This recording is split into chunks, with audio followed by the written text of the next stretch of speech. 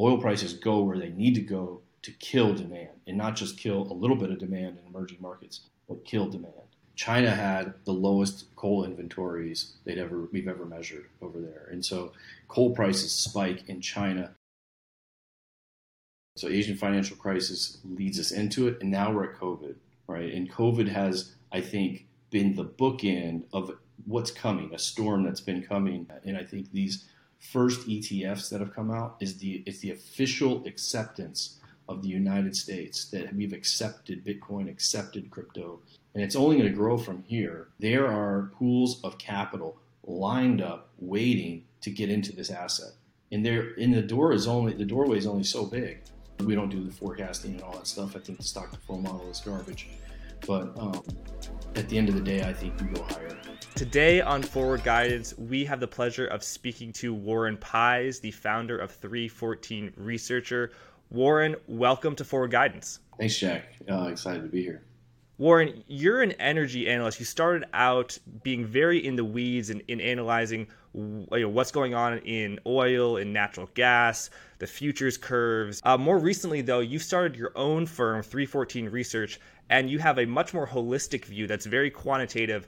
Just tell viewers, before we get into it, we're going to talk oil, inflation, stock bond correlation, real assets, Bitcoin. We're going to run the gamut today. We've got a lot to talk about. But before we get into it, Warren, just tell us quickly about your process. The impetus for 314 and why we started the company is really because we want to be, our background, my background is data-driven and quantitative, and that's partners that work with me, and that's our background collectively.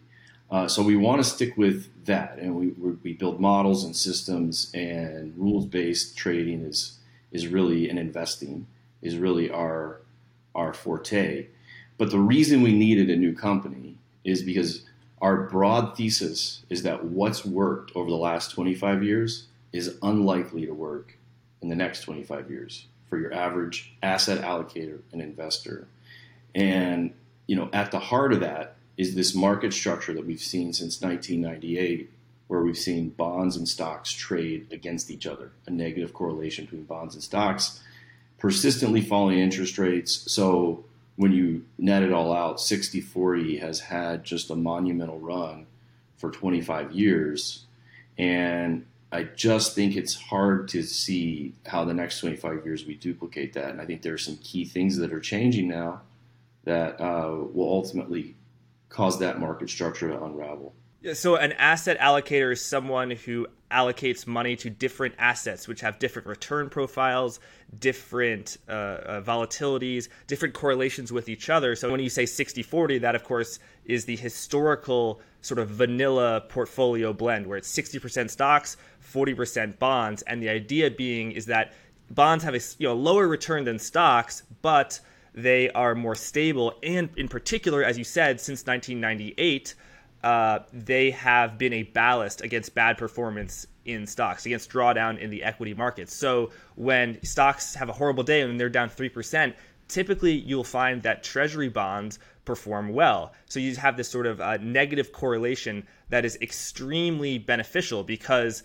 if let's say you and I, Warren, we're let's say investors, we're caring about the next 30 years. We don't really care about a daily thing. But if you're a hedge fund manager or a RIA, you have to send a note of your performance every month to clients. And if stocks are down 12%, you really want to have those bonds to make you look less bad to your clients so they won't pull their money. So it's extremely important to people to have that negative correlation. Talk to us about why that negative correlation has been in place, why bonds have been sort of, have had stocks back over the past 20, 25, 30 years. And why is it that that's been the case? And why do you think it will change? Right before I jump into that, let's remember just when we say that we've had this negative correlation since 1998 and we start talking about the reasons, let's frame it up and just really understand how different the last 25 years has been from the history that preceded it. And so since 1998, if you just took the 100 worst days for the stock market, the long-term treasury bonds were up 84 out of 100 of those 100 days. So it's almost a perfect hedge. You just don't find this in the markets. You can scan through any other asset. People talk about gold as a risk-off asset. They talk about Some people may want to throw Bitcoin in there. None of these things, gold, commodities, economically sensitive assets, none of these things have this hedge property that treasuries, long-term treasuries have had. So 84 out of 100 days, the worst days for stocks, treasuries are up. That means stocks down, rates down, bond prices up. Perfect hedge for the stock market. Now, if we go before 1998, you saw the numbers are way less, look way different. So 35 of the 100 worst days pre-1998, we saw stocks or bonds up on days that stocks were down. The point is this kind of market structure that we're familiar with, it didn't exist prior to 1998. This is a new structure. So I think it's important to try and say, why did this happen? What events around 1998 and the turn of the century really gave rise to the market structure we know right now?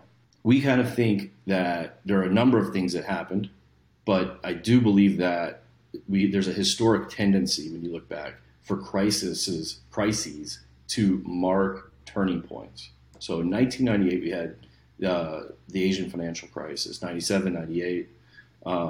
And that, I think, was the crisis that bookended, that began this era. So 98, Asian financial crisis. 99, the euro begins trading. 2000, China is permitted entry into the WTO. These were all kind of a confluence of events that allowed for Asia to become the manufacturer of the world. And that, I think, was the big, that created a disinflationary tailwind for asset markets that's really given us the market structure we're familiar with. And why is that? Why would you see disinflationary tailwinds due to globalization, rapid globalization at the turn of the century? Why would that affect the stock-bond correlation? Well, if you just zoom out and you think very basically, what drives stock and bond returns? Really, there are two factors: growth, economic growth, and inflation. So we have economic growth and inflation. That's the two things that historically will, when you really just wash all the other stuff out, those are the two big drivers. And so when you take inflation off the table due to just rapid globalization, disinflation of durable goods, and other factors we can get into, you see growth becoming the primary driver of everything. And when growth is the only driver of stock and bond returns, we have falling growth means falling stock prices, means rising bond prices. The other factor is you have current account surpluses in the Asian economies, who became the manufacturers. They now recycle these dollars into the treasury market. So there's a persistent bid there. And then as this negative correlation kind of arose, you've seen term premium in the bond market collapse, which indicates to me that a lot of folks, a lot of asset allocators, use bonds as a hedging instrument for stocks. So the bottom line is, when you remove inflation as a concern for a long-term period, a long-term disinflationary period like we've been in, you see this kind of market structure where stocks and bonds trade opposite of each other arise. Well, like I said, we had the crisis back in the Asian financial crisis, currencies collapse in Asia. That allows for, the economics of manufacturing in Asia start improving. You also see, like I said, the big 800-pound gorilla was China, and access to the Chinese labor market for developed market corporations. And so they become the manufacturer of the world. And that's the case for really the last 25 years. When you look at it, crises mark these turning points. So Asian financial crisis leads us into it, and now we're at COVID, right? And COVID has, I think, been the bookend of what's coming, a storm that's been coming, where we are, I wouldn't say globalization is going away. That would be really foolish and kind of like more or less a dark ages kind of viewpoint. But I think we are going to change the global supply chain coming out of this. And now we have a catalyst to change that global supply chain. I think that that America writ large is reconsidering, whether we want to have China manufacture so many of our essential goods. Like maybe shoes and textiles are okay, but should they be manufacturing our pharmaceuticals? Should semiconductors be manufactured offshore like they are? And I think that you're starting to see this come up in in politics. You see it in the Build Back Better plan even. There's tax credits for reshoring and onshoring of manufacturing. And one thing we did was we looked at company calls, earnings call transcripts, and there have just been a massive spike in the number of mentions, corporate mentions of onshoring, reshoring, and nearshoring. So to me, I think there's a very good chance, the odds have increased substantially coming out of COVID, that something has changed in the world supply chain, that we are going to get more regional, at the very least, in our supply chains, which net, that means we're not just going where the cheapest labor source is. There are other considerations beyond economics on how we order our supply chain. That is inflationary. That is a long-term disinflationary tailwind, which can turn into an inflationary headwind. That's what I see happening over the next couple decades. Warren, everyone is noticing that something is going on here, that, they're in our supply chains. There's huge distortions, like new orders are ramping, backlogs are swelling, inventories are very low, delays, it's very hard to get products. Products are much more expensive.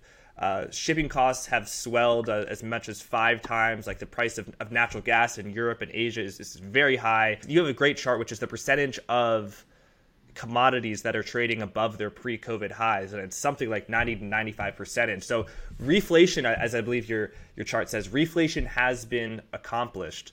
What makes you think, Warren, that this will be a persistent trend, that the prices of commodities, and we'll get into oil in a second, but the price of commodities will continue to rise? A lot of people are saying it's transitory. What makes you think that it will continue? Yeah, I mean,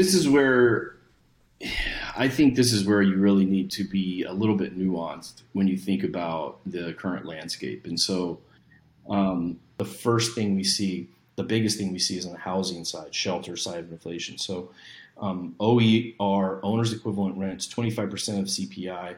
We did a really basic model to show how do home prices move with, or how does OER follow home prices. It takes about 18 months. So we've seen record increases in home prices in the United States. This is going to start pushing up a 25% component of the CPI structurally, because there's a structural undersupply in the U.S. housing market into next year. So inflation begins to become a pressure as well. If you had to put me into a category, despite all that preamble I just gave, I would be in the transitory camp. I believe that the price signals we're seeing right now, the ones that we're seeing right now, are by and large due to acute supply chain stress that will ultimately work out. A lot of these things, they will abate. You will see CPI come down. You have to kind of break that CPI down and understand what's driving it and what parts will become structural, what parts are transitory. And when you do that work, you can kind of see that most of what I think people are setting their hair on fire over this year is really just supply chain stress that will go away. So we're talking about, honestly, a much bigger, longer term secular kind of force that's going to be changing here coming out of COVID. The trick always with these things is timing them, right? And so you can say, I see this force happening. I see this is like in energy, and we'll talk about energy, I'm sure. I see underinvestment for years in energy, which means decline curves globally will ramp. Well, this story is not new. If you're just tuning in now and you're hearing someone say that, you could have listened to Schlumberger back in 2017. You would have heard this for years. For years, you could have heard this. So these big secular changes, they're hard to time, and you can tell a good story with them, but you need to always have your risk management tools to help you time. So near term, I think that I would be on team transitory, but longer term, I do believe that we are going to level up the inflation that we're seeing. So this could create some confusion, especially next year, because next year I think you could see some of these near-term prices abate. Maybe people take their foot off the gas. Maybe even bonds get a bid or something, depending on what happens in China. But I think you want to keep your eye on the longer-term prize and position yourself with systems that can navigate that. Warren, can you explain the investment implications for this?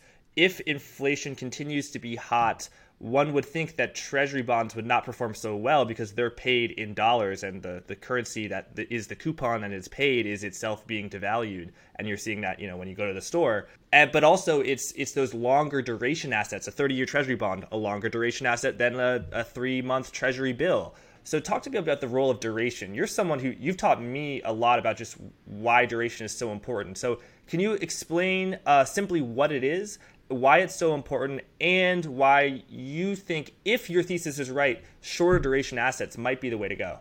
Yeah, I've been calling this the duration heuristic in our work, and I've earlier in the year said this, I think, is the most powerful force in the current market, which is that you have this kind of divide between assets that are producing a lot of current income or near-term income with high leverage to near-term economic activity. And so the poster child for that short duration group, because the shorter duration, it means that the majority of your cash flows are coming in the near term.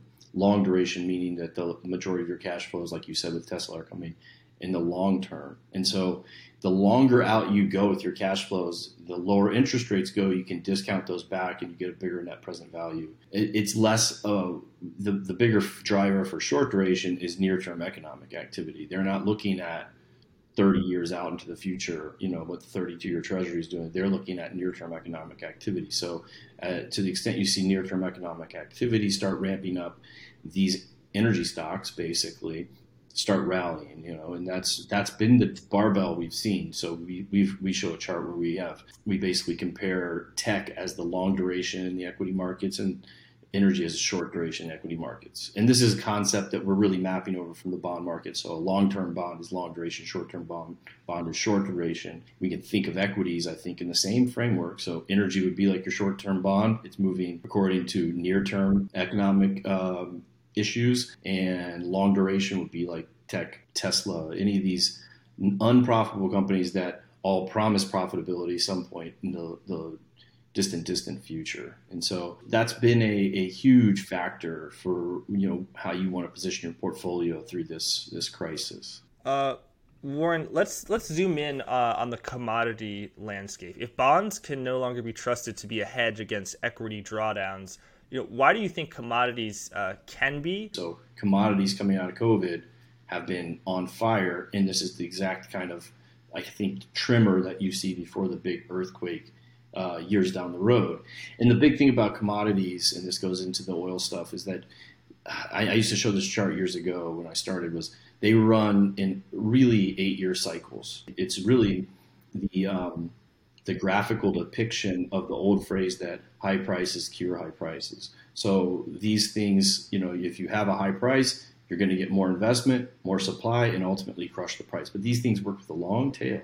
And so in the oil market in particular, we had the shale revolution, which added a ton of new supply to the market and upended really the whole picture of how energy worked. And it was also a disinflationary tailwind, which, again, if you look at like the CPI and the Fed's target of 2% CPI, well, when did the Fed start missing their target? It was around 2014 when oil collapsed. So the Fed CPI has been off its 2% path since then. I think that what's happened now, the pendulum has swung totally the other direction. So we were just drilling and exploring for all those years. And now it is capital discipline, buybacks, dividends, screw CapEx. We want our money back. Short duration, exactly what you're saying. We want a short payback period. We want big dividends, et cetera. And that's the zeitgeist of the energy market. And that is the type of environment where you're going to need higher prices to incent that money to come in. And so we've had a multi-year period now since oil's collapsed where long cycle projects in particular, you haven't seen CapEx.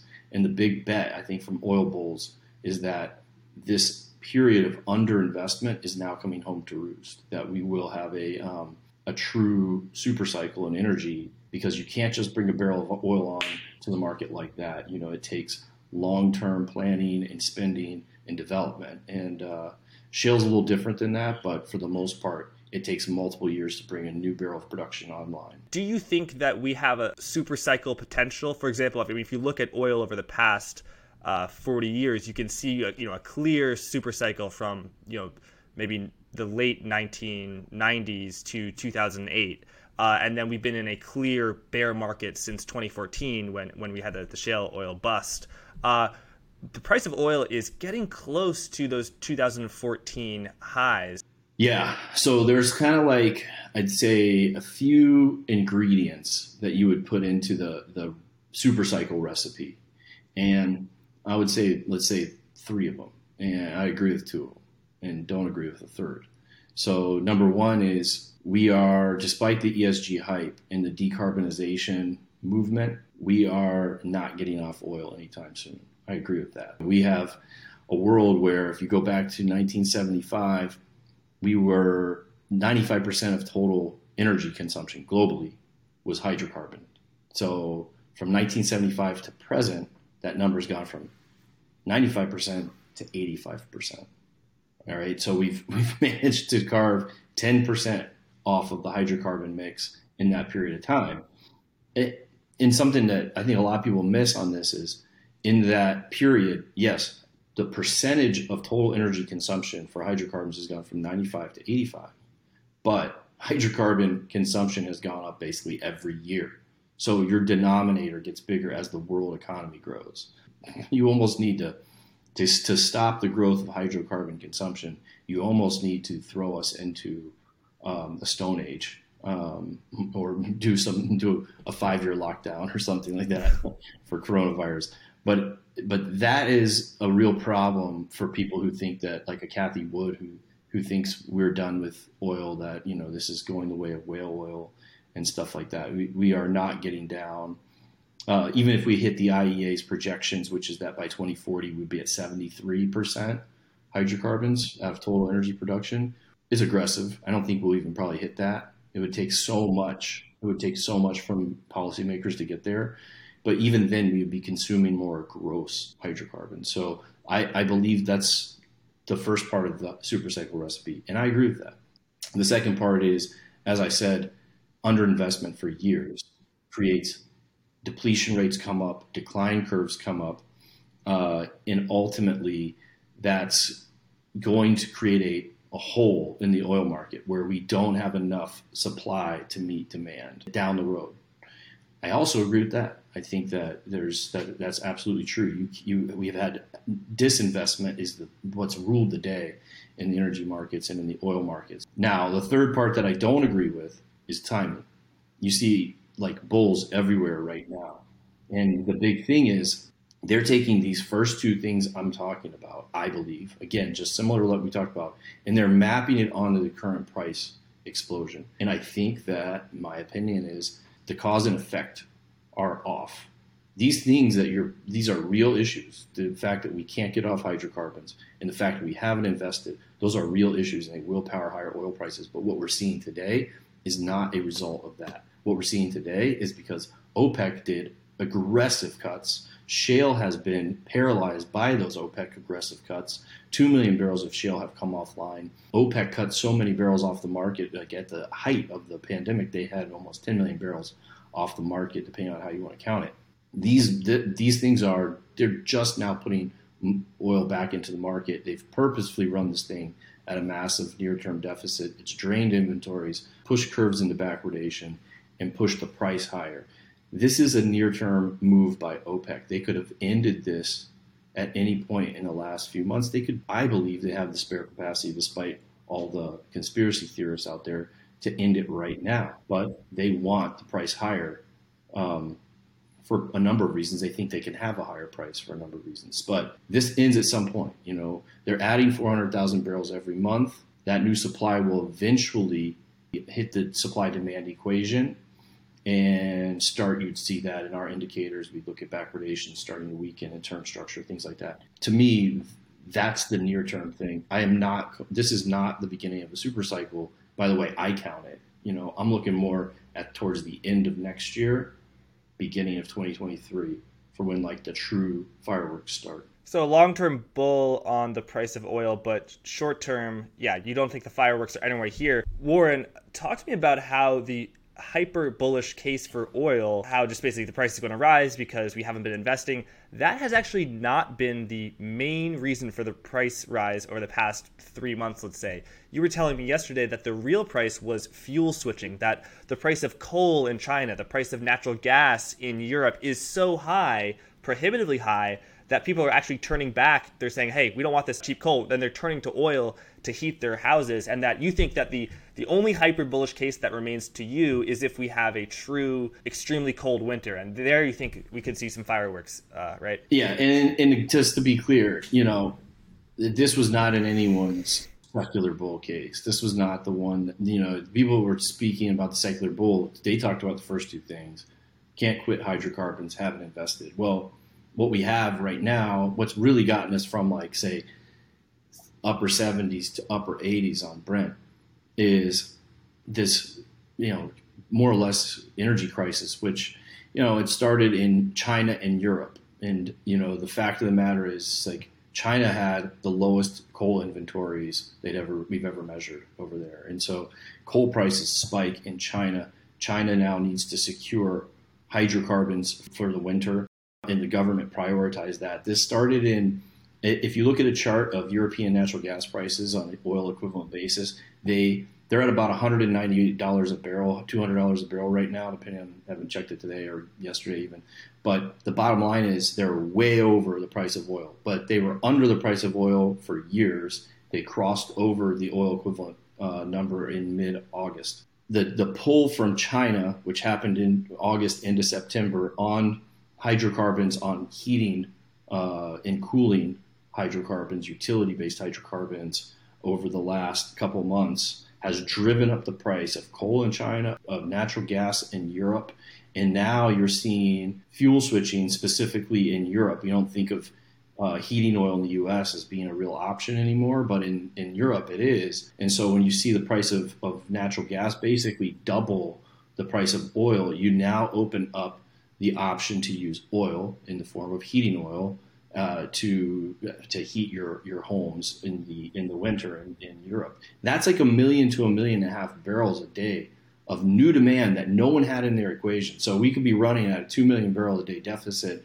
This happens, this energy crisis, and now we're at like a 3 or 4 million barrel a day deficit. I don't know that we've ever seen a near-term deficit that is that stark in the oil market, not one that I've ever observed. It's massive, which is why you see this like such steep backwardation. Every inventory is draining. It's just like what's happening in the market when you have this kind of deficit is the curve moves in backwardation, and it's like the equivalent of the invisible hand of the market taking every inventory tank in the world, turning it upside down and shaking that oil out. That's what's happened, and the driver, the proximate cause of this has been the energy crisis. And so I don't think that was in the secular bull bingo card for the secular bulls out there. And I also think that if you're making a bet on much higher oil prices in the near term now, you're really betting on weather at this point, I believe.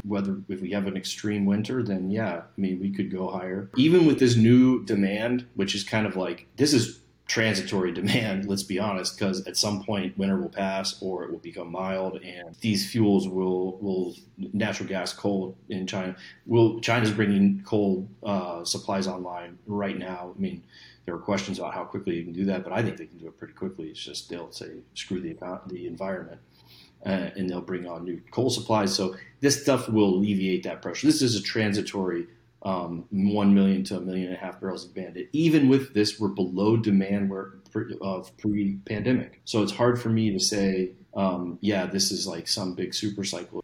Let's put up a chart of a futures curve. When I first encountered a futures curve of oil, Warren, my assumption was, contango. The price of oil for 2024 is higher than it is now. That's bullish. The market thinks that the price of oil is going up.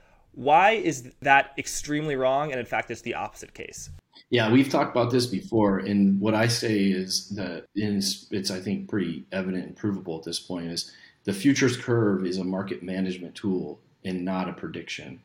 So when you look out and you say, and it's a common mistake, you look out and say that the market is predicting X oil price in 5 years, and let's say we're in backwardation, so that number is lower than where we're at right now, you'd say, oh, the market's bearish.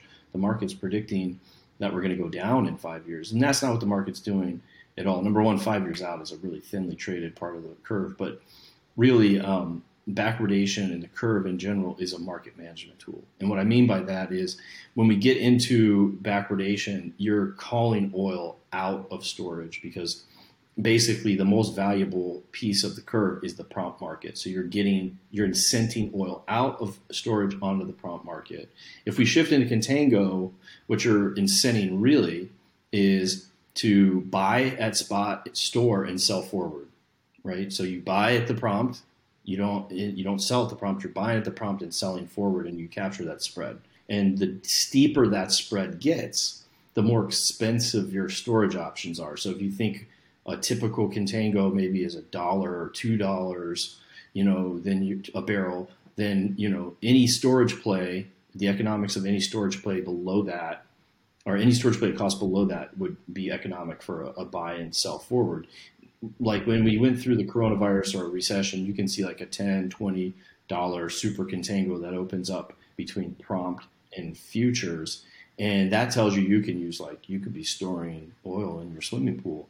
I mean, basically, everything is economic, VLCCs, floating storage, all that stuff. It's just basically giving you that signal. The market is oversupplied. Don't put that oil in the market. Put it into storage. That's what contango says. Backwardation is exactly the opposite. Market needs oil. Take it out of storage. Give it to the prompt market. We need it right now because there's not enough prompt supply coming on the market. And that's been the state of the market since we went through COVID. OPEC had all these cuts, and then essentially the curve switches into backwardation. We drain the inventory. So we spent a long time draining the excess inventories that we had built up through the oil price war and the coronavirus and everything else from spring of 2020. We've now gone, normalized back to a 5-year average, and basically that's all been the curve doing that work. Yeah, and you've got some fantastic work showing how backwardation is when you want to be buying oil and contango is when you want to be selling it. You also have a chart just about the production, how slow U.S. oil production has been slow to return. We're short about 2 million barrels. Do you think that that's coming back anytime soon? And then also, what's your outlook on, let's say, American oil stocks like ExxonMobil, take your pick, which are going to report, we're filming this on Wednesday. This will air on Friday, the 29th, which I believe is when Exxon is reporting. I would assume that these companies are just printing money because they've cut their costs. They're focused on paying back debt and dividends, buying back their stock, not building back wells. So, we talked about the price of the underlying commodity oil. What do you think about the stocks? Well, I mean, the stocks are going to more or less trade with commodities. And there's some truth that they'll make money this quarter, but a lot of the focus is going to be how hedged were you as a producer. And there are a lot of producers, especially in the natural gas space, that have hedged almost all their production. And so, and this is spot, versus strip, which I like to use for natural gas. Spot is above $5, which we haven't been there for a long time. Even though we're there in the natural gas market, you're not going to realize that for the majority of your producers. So I've seen some people go out and they look for the least hedged natural gas producer and they want to play that way. But a lot of times the least hedged natural gas producer is also pretty garbage. So, because they're the ones who have to take that risk. Right. They're kind of, rolling the dice a little bit, and it's a little bit of a signal. There is a strategy to it too. But I wouldn't buy just based on their hedging strategy. You want to buy based off of, this is why I go back to the long term. I think trying to trade the daily, weekly, even monthly oil price is really hard. Natural gas probably even harder to a certain extent because weather is a bigger factor there. So I think that near term, you're riding the trends. Like we have a yield optimizer model, for instance. This is how I would use my short-term trading strategy for energy. Our yield optimizer model has 12 different assets, which all spit out cash flow and dividends. Energy's in there. It's like our short duration version in that model. And it's max overweight energy. It's been max overweight energy, but this thing is super sensitive. It could dial that back at the first sign of weakness. So it's riding it right now. If you're a trader, I think you continue to ride that, but you have like 1 foot out the door. So, but I don't think that's the most interesting thing. I think what do you want to own for the full cycle is what I've been really recommending to my clients. And to me, there are a handful of large cap Canadian stocks that you can own for the full cycle. And that has been the place since end of last year through the entirety of this year. We've had weakness in energy stocks. We've continued, even though our model at some points we go off of energy and back on, we've continued to say, like, you know, Suncor's lagged, but still big cap, oil sands, Suncor, Canadian Natural is our favorite pick. Those two large cap Canadian stocks, I think, continue to, over the long term, outperform versus the shale and American counterparts. And the truth is Canada's already back above pre-pandemic production levels, while the U.S. is 2 million barrels below. And so I'm shying away from shale for right now and focusing more on the Canadian side. And remember, with the big integrateds in America, you're getting a lot of refining exposure. Refiners, I don't know, if you think that this energy crisis is going to last, the one that originated in China went to Europe is going to last, then maybe those refining margins stay kind of wide. But I don't see that. I think that we're still in this supply constrained market where crack spreads are structurally lower for a bit. I don't love the idea of owning refiners anymore. So bottom line is, the full cycle plays up in Canada. And the tickers for those Canadian stocks you said are CNQ and SU. If you want the more vanilla sort of U.S. global large cap exposure, you can get that via XLE, the energy ETF. Warren, my final question on oil is, can the broader market, can the economy handle it? You know, in the 1970s, a very tough time to be in the economy, to be in the markets. That was when oil surged. Obviously a great time to be an oil producer, but there's sort of what's good for the goose is not good for the gander. What's good for oil stocks, the price of oil surging, is not good for the broader economy. I think I saw you say on Twitter that we can't handle $100 oil. Why do you think that's the case? It's a matter of, I think at 90 and above, you start seeing negative feedback loops. This is why I would say near-term cautious on the price of oil. So we're at 86. We get to 90, and by our measures, you start seeing the beginnings of demand destruction kick in at 90. And people will say, oh, hey, look, the United States is less dependent on oil as part of the economy. Each unit of GDP is less oil intensive. Well, oil demand is global.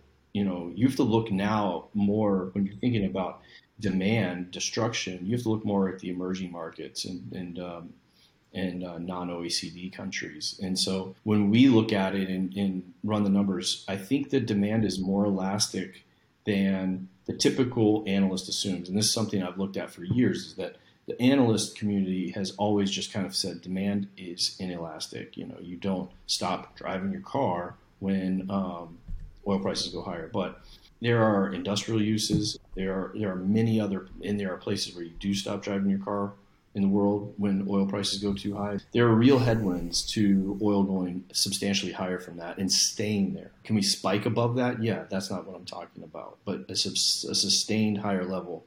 I think that for right now, where we're at in the economic recovery, we're not going to sustain higher oil prices through 2022. The other negative feedback loops that are in there on the supply side. So OPEC's adding 400,000 barrels a day. If we go above $100 a barrel, they know demand. They don't want to kill demand. And they also don't want to incent a bunch of shale production or a bunch of investment. They're happy with where we're at, I think, to a certain extent. So you would see, I believe, a reaction from OPEC. And if we didn't get a reaction from OPEC, at that point, I believe we would get a reaction from shale. So there are two sources of supply that can come online in a 3-month or so period: shale, OPEC. And if we got above 100, let's just say we just follow this straight line higher, I believe both of those sources of supply would kick in. So you have demand destruction begins. It doesn't mean that the world economy goes into a recession. It just means you start seeing consumption behaviors change. When you get up to 90, then $100, that's what demand destruction means. It's not a light switch you turn off or on. It's eroding demand. So you start seeing a slowing of demand, a slowing of travel. those things start coming through the system. And then also the supply side feedback loops also kick in 90 to 100, where OPEC starts pulling forward their production quotas, and shale starts considering, hey, there's money in the table. Should we reach out and grab it? And they will eventually. The oil market is one of the four threats that you note to the equity market. What are the other ones? There's inflation, there's housing, there's the macro cycle, and then there's valuation. If you look at the CAPE ratio, the cyclically adjusted price to earnings ratio of the S&P 500, we're breathing pretty rarefied air right now, it being somewhere about 37 or something like that.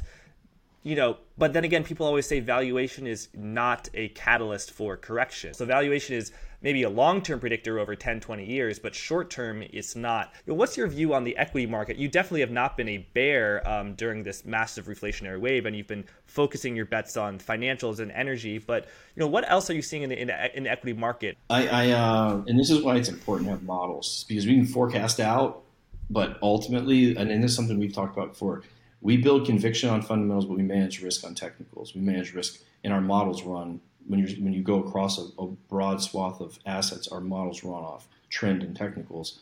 So, with that said, I think we were big bulls coming into 2021. I caught flack from a few people because, if you read my summary of our year ahead outlook in 2021, it was just like we see equity prices higher, interest rates a little bit higher, but nothing too crazy. A massive boom in economic activity, reopening, yada, yada, yada. We've rode this for the year. But I look at 2022, and I think that there are real headwinds building for 2022. As you mentioned, valuations are a problem. I would never use those for timing, but we looked at it, and even when you account for interest rates, which I think matters to valuations, we're about 25% over fair value, using the CAPE ratio and interest rates as a basic model. So you had 25% overvaluation there. When you look at midterm election cycles, they're really bad years for the stock market. So midterm elections, if we just took out, we have a chart that shows the equity line of being invested during every other year versus midterm election years, and the two lines are just, and so it's really a rough year. In the cycle, the election cycle, to be exposed. I think next year could be even worse because, if we have basically a referendum on more spending or less spending, this market's been running on fiscal spending. If the Republicans do come in and take control of the House and potentially both the House and the Senate, I think the market starts at least worrying about that and gets jitters and sells off because the fuel that's been moving this thing higher starts to become in question. So we have that. Inflation, as I said, I think has been transitory this year, but next year there are things that are going to become structurally higher in inflation and start pressuring the Fed. Finally, we've seen what we call the macro cycle. If you look at basically expansions and contractions, we use just to time the cycle out because there's so many revisions. We use OECD data. And so OECD leading indicator says that if you just game out, we're in what we would call mature expansion right now. The mature expansion switches into a peak, which is an area of the economic cycle you really don't want to be involved in equities, about 200 to 400 days, which puts us squarely into either second third, or back half of 2022 for that peak area of the economic cycle. And so, and then the final thing would be oil. I think, like I said, this current acute stress we've seen in the oil markets is again likely to be transitory when the energy crisis in China and then in Europe abates and those prices come down, assuming we don't want to have a crazy cold polar vortex winter. OPEC supply comes on, all these things we've talked about, it's going to calm the oil market down into the beginning and middle of next year. But at the end of next year, I think, number one, you're closer to pre-pandemic demand levels, which we could be back there at that point, and OPEC will have exhausted this excess spare capacity. Without that excess spare capacity hanging over the market, now we're in a place where we can really get into a super cycle. And as we talked about, that's negative ultimately for the economy. And that's when there is no feedback loop to cap prices in that scenario. Oil prices go where they need to go to kill demand, and not just kill a little bit of demand in emerging markets, but kill demand. And so much higher oil prices, and that's where we set the table for that. So those things come together in 2022. I would be cautious. We're going to follow our models and see what they say, and that will ultimately dictate what we do, because that's just philosophically how we approach it. But we need to look around the corner and say, what is our models doesn't know about all this stuff. So we need to look at it, point it out for clients and say, hey, these are risks. This is not like 2021. Yeah, Warren, what I like about talking to you is I always get confused and I always end up scratching my head, which I actually like, because, someone has a narrative, the dollar is going to go way lower, it's going to go way higher. It's very easy to digest, but it's not real learning. I feel like when I'm confused like this is when I'm learning the most, and hopefully, people watching this now feel the same way. So Warren, help me explain, view this, because if you think economic activity is going to contract and we're at that mature phase of the cycle, you said you don't want to own equities during that time. I imagine if economic activity is contracting, commodities too are going to contract. Or is this such a weird thing, a weird phase that no, actually commodity prices will do okay? And also, you're saying, economy is slowing, buy bonds. But everything that you've been saying has just been made me think that bonds are a poison chalice right now because of housing inflation and the like. Oil, yeah. Time frames. It's all about time frames, and that does get confusing. If you could be talking, I could say one thing and I'm thinking of a 10 or 20 year time frame. I could say another thing, I'm talking about 2022. If the things that I'm talking about come to pass for 2022, I think that you have a tighter Fed. You have political uncertainty and potential kind of, I wouldn't call it austerity, but that threat hangs over the markets. And you see you see economic activity, at least the rate of change of economic activity, start to roll over, and you see oil prices soften as OPEC puts supply back onto the market. So those things that's kind of a deflationary picture. It's not like debt destruction deflation, but I think that if those things all came to pass, that you would see bonds outperform stocks relatively. What I would say is the reason what the way we build our firm and the way we manage markets is we let our models tell us where to go. But in that scenario, just to square it up for you, I think that we would see bonds outperform. It would be a pretty non-consensus thing, because I think almost everybody's saying get bonds out of your portfolio. And I think that long term, they're probably right. Those are good arguments, as we started this whole conversation off with. But we're talking about next year. What happens if we cut off the fiscal stimulus? What happens if oil prices kind of start getting soft? What happens if we do peak in economic activity?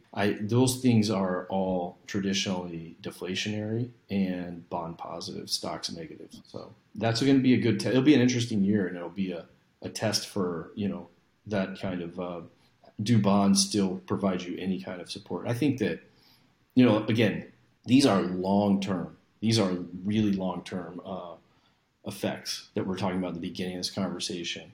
And, it doesn't mean that we can't have another bond rally. It doesn't mean that 2022 is going to play out just that way. We're looking 20 years out into the future and trying to position ourselves for that time frame. Got it. So on the short term, let's say the next year, what you said sounds like it's not good for the price of oil commodities. And yet you are you've plowed into real assets, gold, real estate, commodities, including Bitcoin, which we will get into. Why are you very into real assets at this time if your sort of macro view is that you can get a tightening of commodities price demand? Well, macro views are a dime a dozen. In mine, you asked me to let's look into my crystal ball, and my crystal ball is, I have reasoning and logic, and I think I can tie all this stuff back, and I'm an honest person. But part of that is to say, there are no good crystal balls. Find me a macro forecaster and show me their track record. For the most part, it's hit or miss. And I'm no different. That's the truth. I am no different. I have my own shortcomings and blind spots and things I could miss.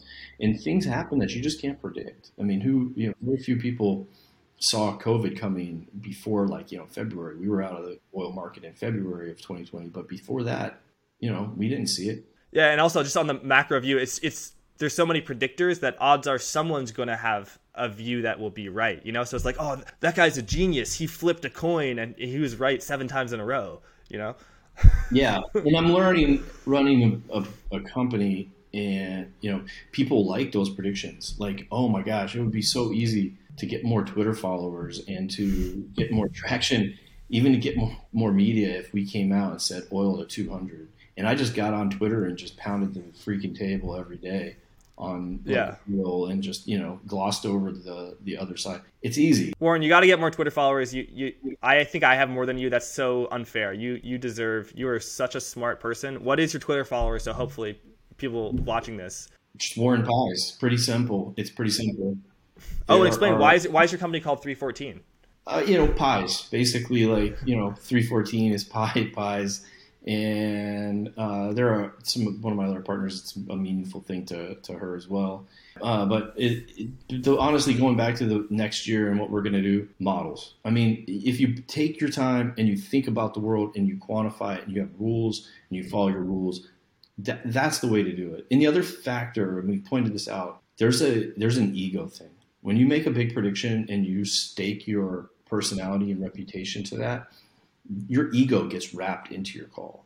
It's really hard to unwind that. And markets you're not going to do well in markets if you have a big ego and you can't admit defeat. You're going to be wrong a lot. Jim Simons was best investor, basically ever. And his hit rate was like 51%. So he's wrong a lot, with his quantitative system. So you're going to be wrong a lot. Get used to it. Be ready to change your mind. Be ready to admit defeat. And more importantly than anything, have a system that you spend some time thinking through and building out that's going to guide you. And that system right now is telling us continue to ride these real assets, continue to ride commodities and Bitcoin and underweight bonds. And we'll do that until that shifts. But it will shift if I'm right about 2022. Yeah, I think you got some beautiful quotes about ego in your report about how being wrong wounds the ego, and admitting you're wrong wounds the ego even more because the ego is a survivor. It distorts the mind to shield itself from pain. Denial is the preferred armor. So if you invest in a stock at 60 and it goes to 40, the humble thing is to say, hey, actually, maybe I'm wrong. Maybe I should sell this at a loss. And I've heard Mark Yusko, who's a co-host of another show on Blockworks with Mike Ippolito, said that Julian Robertson, legendary hedge fund investor, what he did best is cut his weeds and water the flowers. Like, his stock went from 60 to 40, he sold it. And then if stock went from 60 to 160, he bought more. And that, I think, is actually humble, because contrarian investing is, you do want to be a contrarian, but you don't want to go buy a stock at 60, it goes to 40, and then you buy more, because maybe there's a reason it went from 60 to 40. Maybe, just maybe, the market knows something that you don't. And so what your models are, it's very quantitative. I don't understand them fully or really at all, so I don't want to get into them. But they're essentially a very complex version of trend following, which is you actually buy things which go up. So you were bullish on Bitcoin for your macro view, but also you were very into it. It was a huge source of returns for you when you had this huge run up late last year, early this year. But then you actually were underweight it towards the top because it started to underperform. Whereas I actually think that's where most people sort of bought the dip. They were like, oh, it went from 54 to 48. It's a buy, when actually you should be sort of following the crowd. Yeah, I mean, and I think Bitcoin is a perfect example. Like I said, you build conviction off of fundamentals, but you manage risk off technicals. And so with Bitcoin, we started the company and we said, okay, let's come to this with a fresh set of eyes. We know there are really big time names who think that Bitcoin is like an outright Ponzi scheme. And we think there are big time names and important, smart people who think Bitcoin is going to change the world, And so we had to come to this and first decide where were we in this debate. And our analysis was that Bitcoin is not a Ponzi scheme. It has a true use case. We don't know how to value it in particular. I think that the tools that are available are rudimentary. So that was our first hurdle. It's like, okay, it's not a Ponzi. It has a real use case. This is a real innovative product that does something for some people in the world. And if you miss it, you just haven't thought through it deeply enough. The thing that I think differentiated our view, though, was the next step was, okay, there's people who think that Bitcoin's going to kill fiat. I mean, I think that's ridiculous. It is not competition to the US dollar. Our viewpoint is, in fact, that it's competition and a problem for closed economies like China. And we've seen that kind of play out over the last few months as China has banned incrementally Bitcoin transactions, Bitcoin mining. They don't want Bitcoin because Bitcoin facilitates asset flow from their closed economy into more free jurisdictions like the United States. And so it's ultimately a net positive for those open economies that respect property rights and are more attractive as an end market for those users. And so it's a facilitator of asset flows in our view. And so our point was we thought that Bitcoin is actually dollar supportive. It supports the dollar's dominance.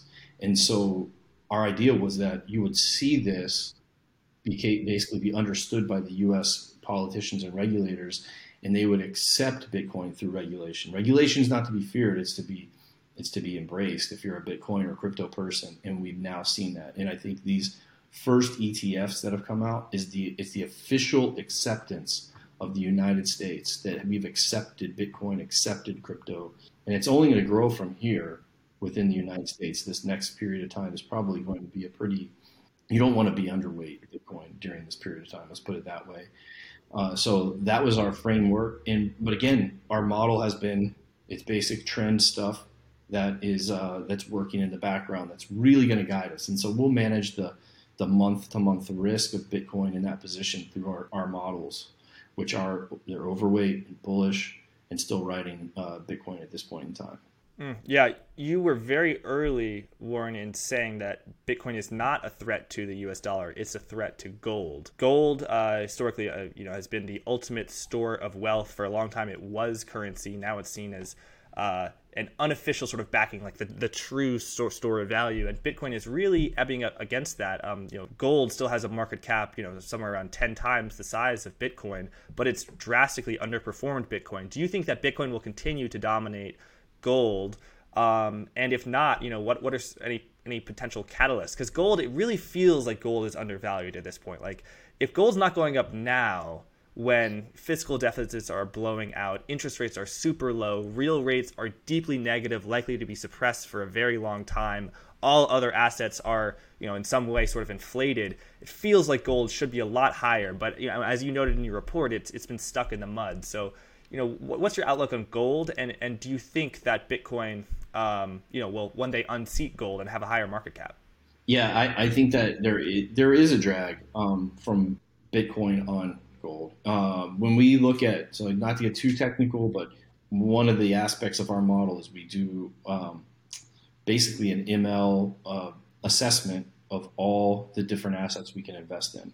And the ML algorithm, which it's not our opinion, the ML algorithm goes through and finds similarly behaving assets based totally on price and volatility. And when you look at it, when you break that model open, it's interesting because it groups gold and Bitcoin together. We actually have like a little diagram on that, and they're in their own bucket of the model, which I found really interesting because I think theoretically I always thought there's a good chance that gold and Bitcoin would be competing for the same pool of capital, but the model and just a pure quantitative computer algorithm is seeing the same thing, which I think is really interesting. And so in our model, in our framework, because of that, we kind of only have one set allocation. It can go to either gold or Bitcoin, and it splits between those two because of that. And we are much more overweight Bitcoin than gold. And I think that's kind of reflecting what's going on in the market right now, that they fill a very similar place. I think, as we said, Bitcoin's use case, I think main use case is to transfer assets from draconian closed economies into open jurisdictions that respect private property rights. And I think in a lot of ways that was how gold first came to be as well, is a transfer of wealth. You can store wealth in a very compact way. And so if you think of it in that analogy, Bitcoin is kind of an evolution of gold. It's kind of a better version. I mean, now you can put, millions of dollars in a thumb drive versus a briefcase, that weighs however much. And so I think Bitcoin is taking from gold. Now, when we look at the gold market, it's been in this range, 1680 to 1950. And this thing has been like volatility is hitting new lows. And I would say that when you see a big range like this, you want to respect it and let that range resolve. So 1680 has been huge support. If we broke that, I would be concerned. 1950 has been resistance. If we break that, I think it's probably signaling a continuation of the secular bull market. Gun to my head, that's what I think we're going to do. I think that you're right, all the things you said. There are too many tailwinds, and I think the world's big enough to let gold and Bitcoin survive together. And there's always going to be this yin and yang. Who knows? Maybe Bitcoin falls apart. It's had so many big drawdowns. Could have another one at some point. Gold starts becoming more attractive to kind of old school investors or whatever and gives it that bid. So I don't think that it's a zero-sum game between gold and Bitcoin. I think they both can do well. But certainly right now you want to be riding the Bitcoin wave over gold. Yeah, definitely. And back to the point of following trends, I think when Bitcoin's at all-time highs, that's a pretty, this is so obvious, but it's a bullish signal. And you should not be saying because at all-time highs, it must be overvalued. Like actually, when it's been cut in half, that's actually when it's more likely to, be cut down even more. And, I'm drawing on like the research of Mev Faber, who has looked at like if you only buy stocks when they're at all-time highs, and if they're not, you buy treasury bonds, you actually do pretty well. Do you think that Bitcoin ETF news is as big as people say it is? I think it's such a dominant narrative that I'm always skeptical of like going alongside what literally everyone is thinking. But I'm thinking, in January, everyone was bearish bonds. People were saying the market is record short bonds. And of course, it was correct to be record short bonds. So sometimes everyone is right. Yeah, I think you don't want to be a contrarian just for the sake of being a contrarian, because that's pretty consensus if you think about that statement. Actually being consensus is a meta-contrarian is what I say. So if you say I run with the consensus, that's meta-contrarian. Bitcoin being at all-time highs, you don't want to fade that. The thing that I think is pretty interesting about Bitcoin, and it's the big question going forward in my mind, is one of the reasons we were comfortable putting such a big weight of Bitcoin in our model is when Bitcoin's fallen apart in the past, it's not systemic. So it doesn't flow into other assets. So we've seen these huge declines, including the decline we saw earlier this year, whatever it was, 40% decline this year. In nothing, there was no bleed over from Bitcoin into the stock market. And as an asset allocator, if you're making Bitcoin a specific part of your portfolio, that's actually a really good thing, because you can have confidence that if I have a 5 or 7% position here, it goes down by 50%. It's isolated to this part of my portfolio. Now, as these ETFs become bigger and Bitcoin becomes a bigger asset, does that relationship change? Can you have a collapse in Bitcoin that doesn't spill over into other assets? The evidence right now is that it doesn't, but you have to be open that that's going to change. That could be a potential problem. But the bottom line of all of it is that I think the ETFs are a big deal. It's a new market, and one of the problems people have is, and I saw this, somebody said this to me the other day, is like, with Bitcoin, I'm learning that most stocks and markets, you buy the rumor, sell the news. With Bitcoin, you buy the rumor, buy the news, and it's because it's such a new market still. In the news that we're hearing, this is not just news. It's not just saying, hey, one person likes Bitcoin more. It's like there are pools of capital lined up waiting to get into this asset. And the doorway is only so big. And so this capital is going to keep going in. Will there be weak points? Yeah. But I think you're going to get these futures-based ETFs. It's going to be physical-based ETFs. You're going to see the GBTC conversion.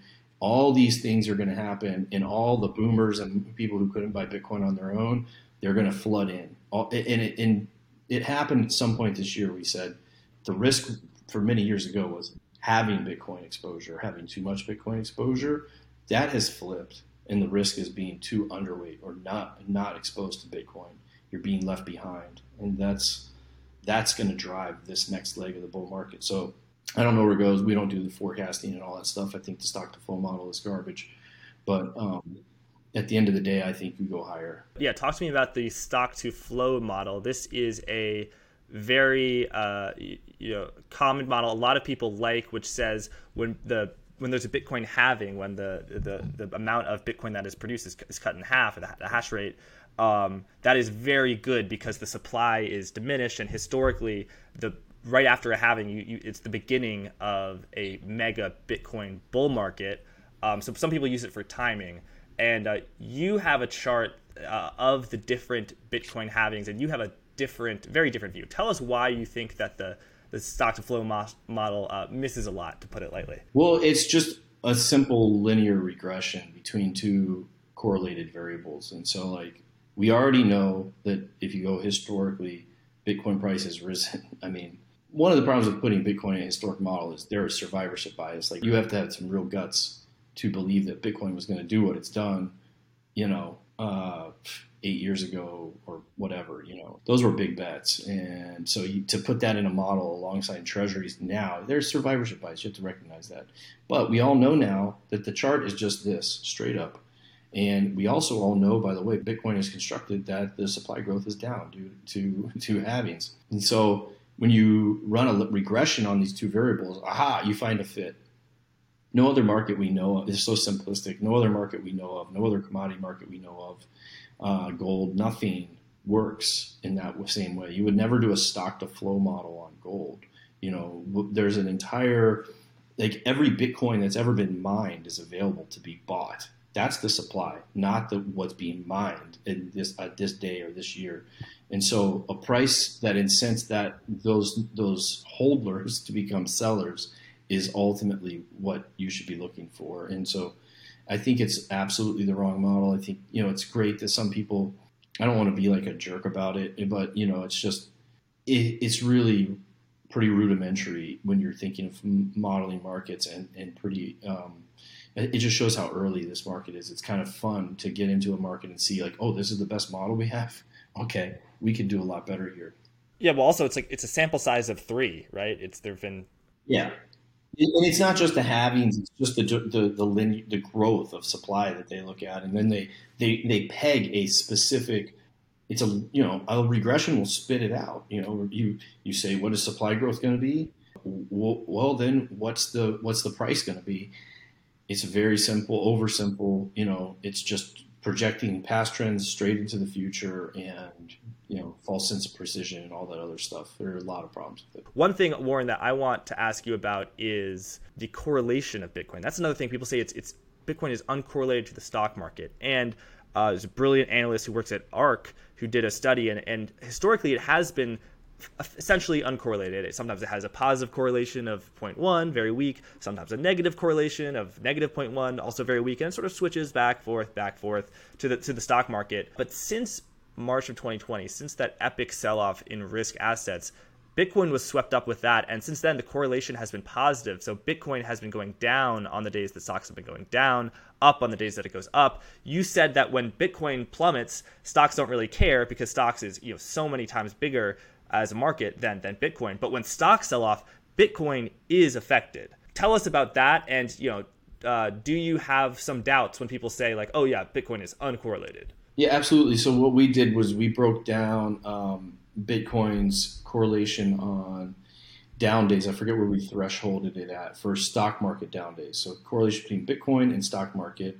And for most days, there is very little beta or correlation, co-movement between Bitcoin and the stock market. And so you would be pretty easy to take the whole history and say, there is no relationship here. But during periods of stock weakness, Bitcoin sells off. That relationship, on those days, the beta goes from, I believe, basically 0 to like 1.6 or 7. So it's not just 1 for 1. It's like it's a leveraged bet on stock market performance on those down days. And so, yeah, I definitely have a doubt that you could really get away with saying Bitcoin's totally an uncorrelated asset. I think the right way to frame it is that the stock market genuinely doesn't care if Bitcoin falls apart, but Bitcoin will not hold up in the face of a stock market rout. That's the historic evidence. Warren, it's been fantastic having you on Blockworks. It's so hard because you've got so many, they're so complicated. But if you could give viewers just a broad level macro view of where do you think we're going? Is there any way to wrap in housing inflation, globalization, Bitcoin, real assets, sew it all together for us and give us a conclusion that we can hopefully grasp? Near term, I think you want to kind of ignore some of the noise around supply chain pain, right? Those problems are transitory. However, I do believe things have changed and are changing coming out of the coronavirus pandemic, and many of the disinflationary tailwinds that we saw will go away. So globalization, I believe, will become more regional, which is inflationary. The shale revolution from 2014 forward is no longer going to provide a disinflationary tailwind. So long term, I would expect inflation to level up. That's where I see the market going. Now, I think in the short term, you want to ride your real assets and ride the trends. Bitcoin and commodities have really the strongest trends that we can find, and we're riding those assets for right now. We do see a potential bump in the road for 2022. So, we'll follow our models. If you weren't following our models and you just wanted to basically gauge risk, I think risk for all these and reflationary, economically sensitive assets goes up next year. So long term, you want to stay with those real assets, stay with Bitcoin, make sure you have them in your mix. But next year could be a little bit of a deflationary catch up. You got to watch out for all those factors that we talked about next year that are going to kind of pressure that trade a little bit. Just an elevator pitch. Warren, thank you so much. Before you go, can you tell viewers a little bit about where they can find you and your research at 314? You can find me on Twitter. Warren Pies is the handle. 314 is 3F_research on Twitter, or at 3F_research. Our website, 314research.com. You can learn more about our products, our models, and what we offer. And if you reach out to me, I can give you a little bit more sample research and explain what we do and how we add value for institutional clients mainly. So, yeah, thank you for having me on. I'm really excited to see what you do with Blockworks, and I'm sure it's going to be a huge success. Thank you, Warren. I'm a big fan of yours as well. Look forward to staying in touch. Thank you, Warren, and thank you to everyone watching.